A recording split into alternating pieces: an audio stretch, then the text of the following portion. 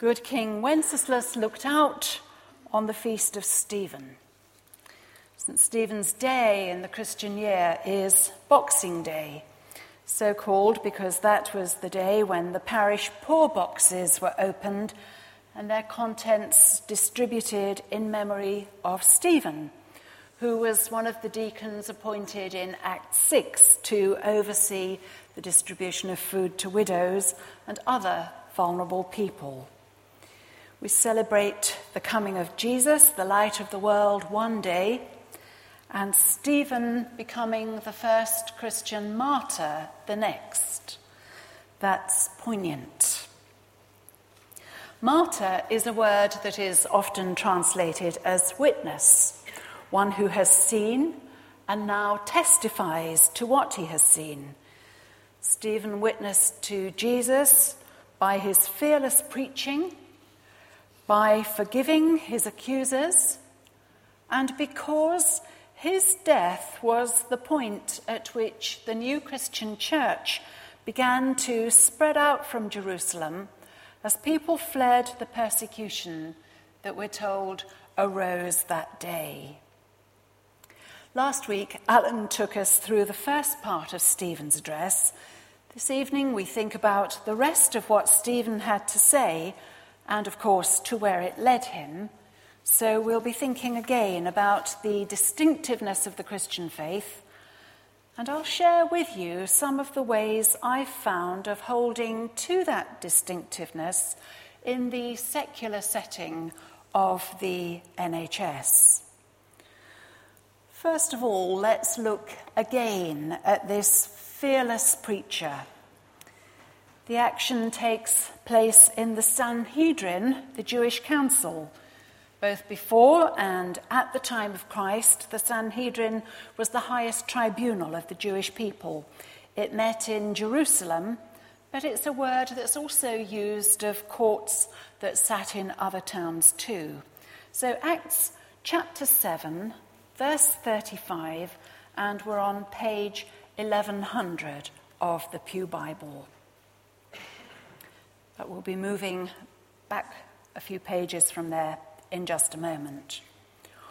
Why was Stephen in court?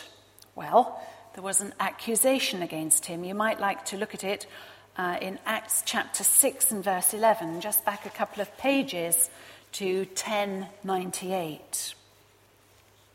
And it says this: "Then they secretly persuaded some men to say, 'We have heard Stephen speak words of blasphemy against Moses and against God.' They seized Stephen and brought him before the Sanhedrin. They produced false witnesses who testified, 'This fellow never stops speaking against the holy place and against the law. For we have heard him say that this Jesus of Nazareth will destroy this place and change the customs Moses handed down to us.'" So now we pick up Stephen's defense just where we left off last Sunday at verse 35. Stephen, back to page 1100. Stephen is speaking from Israel's history. He's talked about Abraham, then about Joseph and the Hebrew exile in Egypt.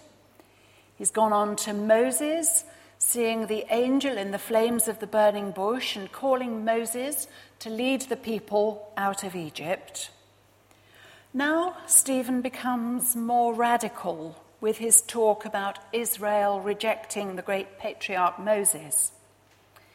In verses 35 to 38, he's careful to establish that Moses was acting on the authority given to him by God. And this was the same Moses who foretold that God would send a prophet like Moses from the Jewish people. It was the same Moses who was in the congregation of the people in the wilderness and with the angel who gave the 10 Commandments on Sinai. And it was the same Moses to whom God gave living words to pass on down the generations to the people present in the Sanhedrin that day. Not one of Stephen's judges could possibly make out a case that he didn't respect and admire Moses and his ministry. For Stephen, the work of Moses stands. He is not the one who has rejected Moses. It was the ancestors of those accusing Stephen who rejected him. So now let's look at verse 44. We move on from the era of Moses to that of Kings David and Solomon. From the time of their flight from Egypt until the reign of King Solomon, the Israelites had no temple. Instead, they worshipped God in a tabernacle, the tent of meeting. It was portable, and it went with them through the wilderness and into the promised land. This was the way that God had prescribed for them at that time to worship him. And the tabernacle was made in careful obedience to God's instructions, and it remained the place of worship for generations. King David wanted to build a dwelling place for God, but it was his son Solomon who built the temple. But from the beginning, nobody believed the temple was literally the dwelling place of God. Even in his prayer of dedication, Solomon himself said this, and you'll find it on page 345. It's 1 Kings chapter 8 and verse 27, page 345. Solomon said, "But will God really dwell on earth? The heavens, even the highest heaven, cannot contain you. How much less this temple I have built?" But that isn't the scripture that Stephen quotes in verses 49 and 50.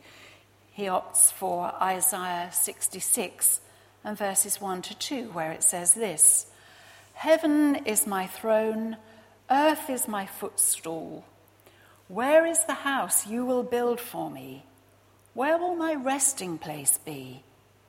Has not my hand made all these things? And so they came into being, declares the Lord. How can the maker of everything be confined to man-made structures? If we go into a shop and see something labelled handmade, we take it as a mark of quality and uniqueness, something that hasn't been mass-produced, an object that a craftsman has taken time to make, and that label, handmade, means buy this, you will enjoy it. To the Israelites of old, handmade had a quite different meaning. It meant that God had not made it or even commanded it. The object was a purely human invention and therefore a lesser object. When the phrase was applied to worship, well, things were just about as bad as they could get. This was the territory of idol worship, worshipping something made by humans as if it were God. You manufacture a god and then you worship. What kind of nonsense is that? Just like the Israelites worshipping the golden calf that Aaron made for them. And yet, that idolatry of worshipping the golden calf is precisely what the Israelites had done with the temple. They were giving to it the place that belongs to God himself. And not only that, they were using the temple to justify their rejection of Jesus. The religious authorities had seized upon Jesus, saying the temple would be destroyed to justify killing him. Now they were doing the same with Stephen. So Stephen was not against Moses or the law or the temple, and he was certainly not against God. His point was that neither Moses nor the law nor the temple were ends in themselves. They were part of God's plan to reveal himself fully in Jesus. John Calvin wrote this, "No harm can be done to the temple and the law when Christ is openly established as the truth and end of both. In verse 52, Stephen points out to the people that their ancestors rejected Moses and the prophets who foretold the coming of Jesus, the righteous one. And now they themselves have murdered him. For all their spiritual heritage, they knew little of God's ways and purposes. And for Stephen, from this moment, short of direct intervention by God, things were only going to go in one direction. But then Stephen knew that at the beginning. If his intention had been to defend himself, he would have gone about it differently. He was setting out what the birth and life and death and resurrection of Jesus Christ had revealed about God and his dealings with humanity. That was Stephen's concern. That in Jesus, God's plan to bring eternal life is realized. It is made real.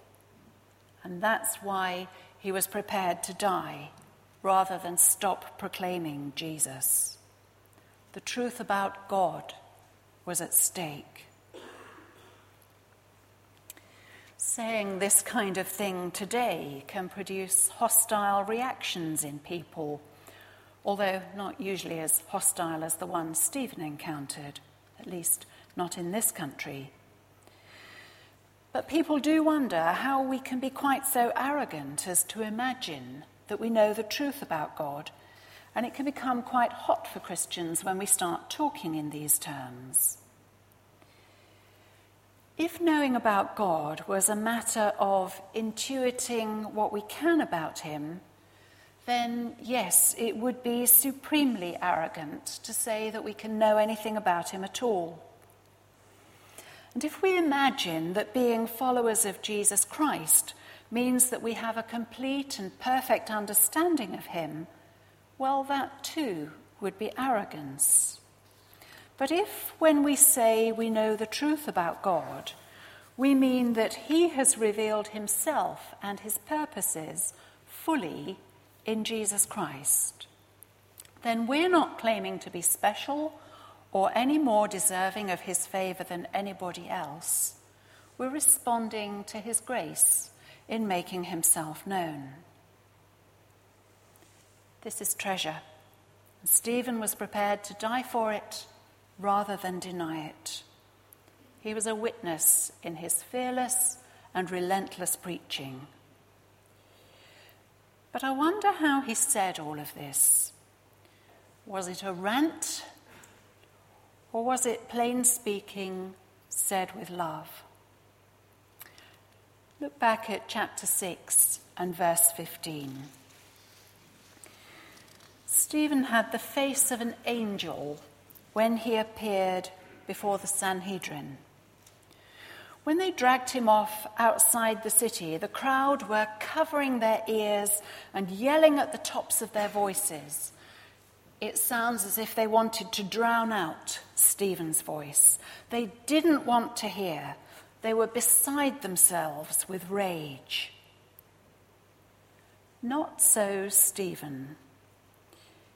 His trial has been as unjust as Jesus' trial had been. Like Jesus, Stephen prays that their sin will not be held against them. Stephen could see right into heaven at that point. The veil between heaven and earth had lifted for him, like the mist that rolls away in the sunshine. Jesus was ministering directly to him. Therefore, Stephen was able to minister even to those who were stoning him. The temple was supposed to be the great place where heaven and earth came together. Stephen is showing that, in fact, they come together in Jesus and his followers. He was a witness in this, that even in the face of death, he preached with love. And that can be a hard thing to do. When we have to carry out some difficult task, Maybe we have to say something that we know will go against the grain.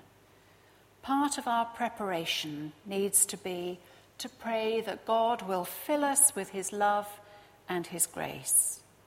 Because it's only when it's said with love that it will do any good. This day would have stayed with those who were present for the rest of their lives.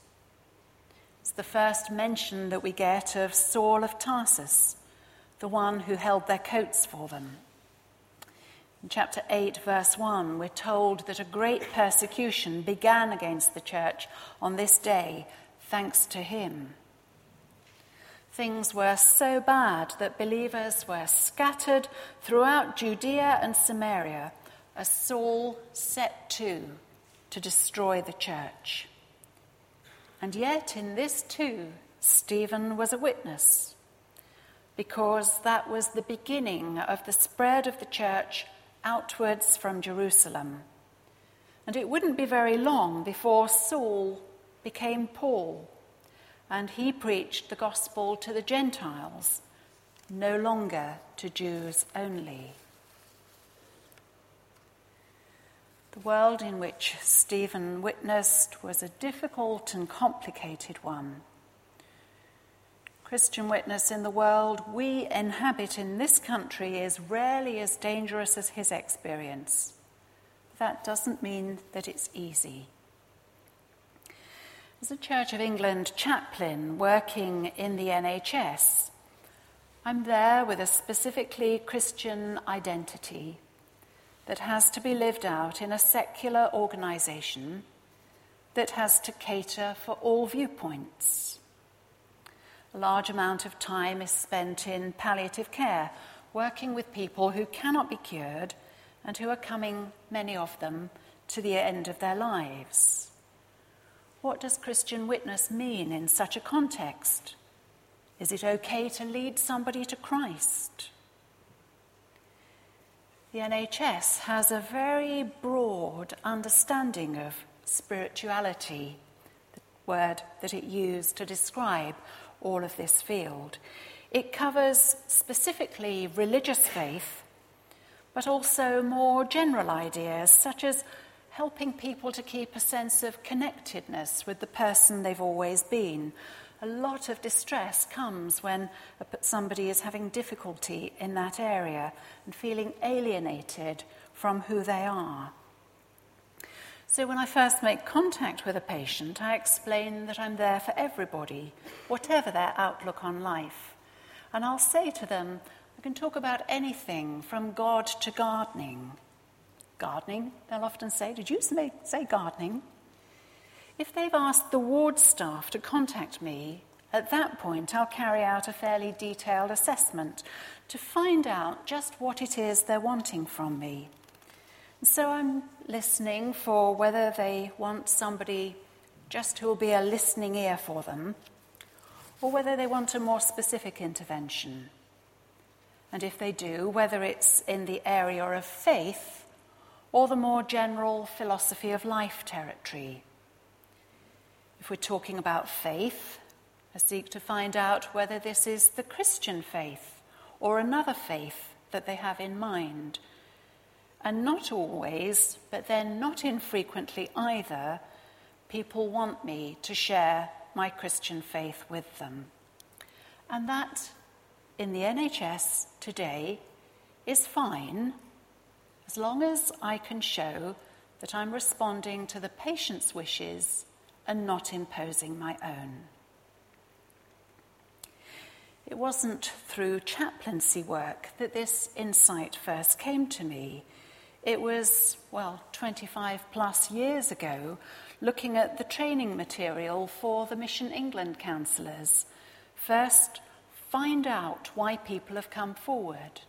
That insight has proved enormously enabling of specifically Christian ministry in the NHS. Find out what it is that people want. We can't make the assumptions that perhaps were made a generation ago, but we can witness in today's NHS, provided we go about it in a respectful and careful manner. Somebody who greeted me with, "I don't want anything religious," the first time I said hello to him, ended up being baptized a few weeks later. A lady whose family had prayed for her for years received Jesus as her saviour. And I've got more people who are thinking and pondering and weighing it all up. Please pray for them. It is possible to exercise a distinctive Christian witness, even in a complicated situation like that. Thanks be to God. Amen.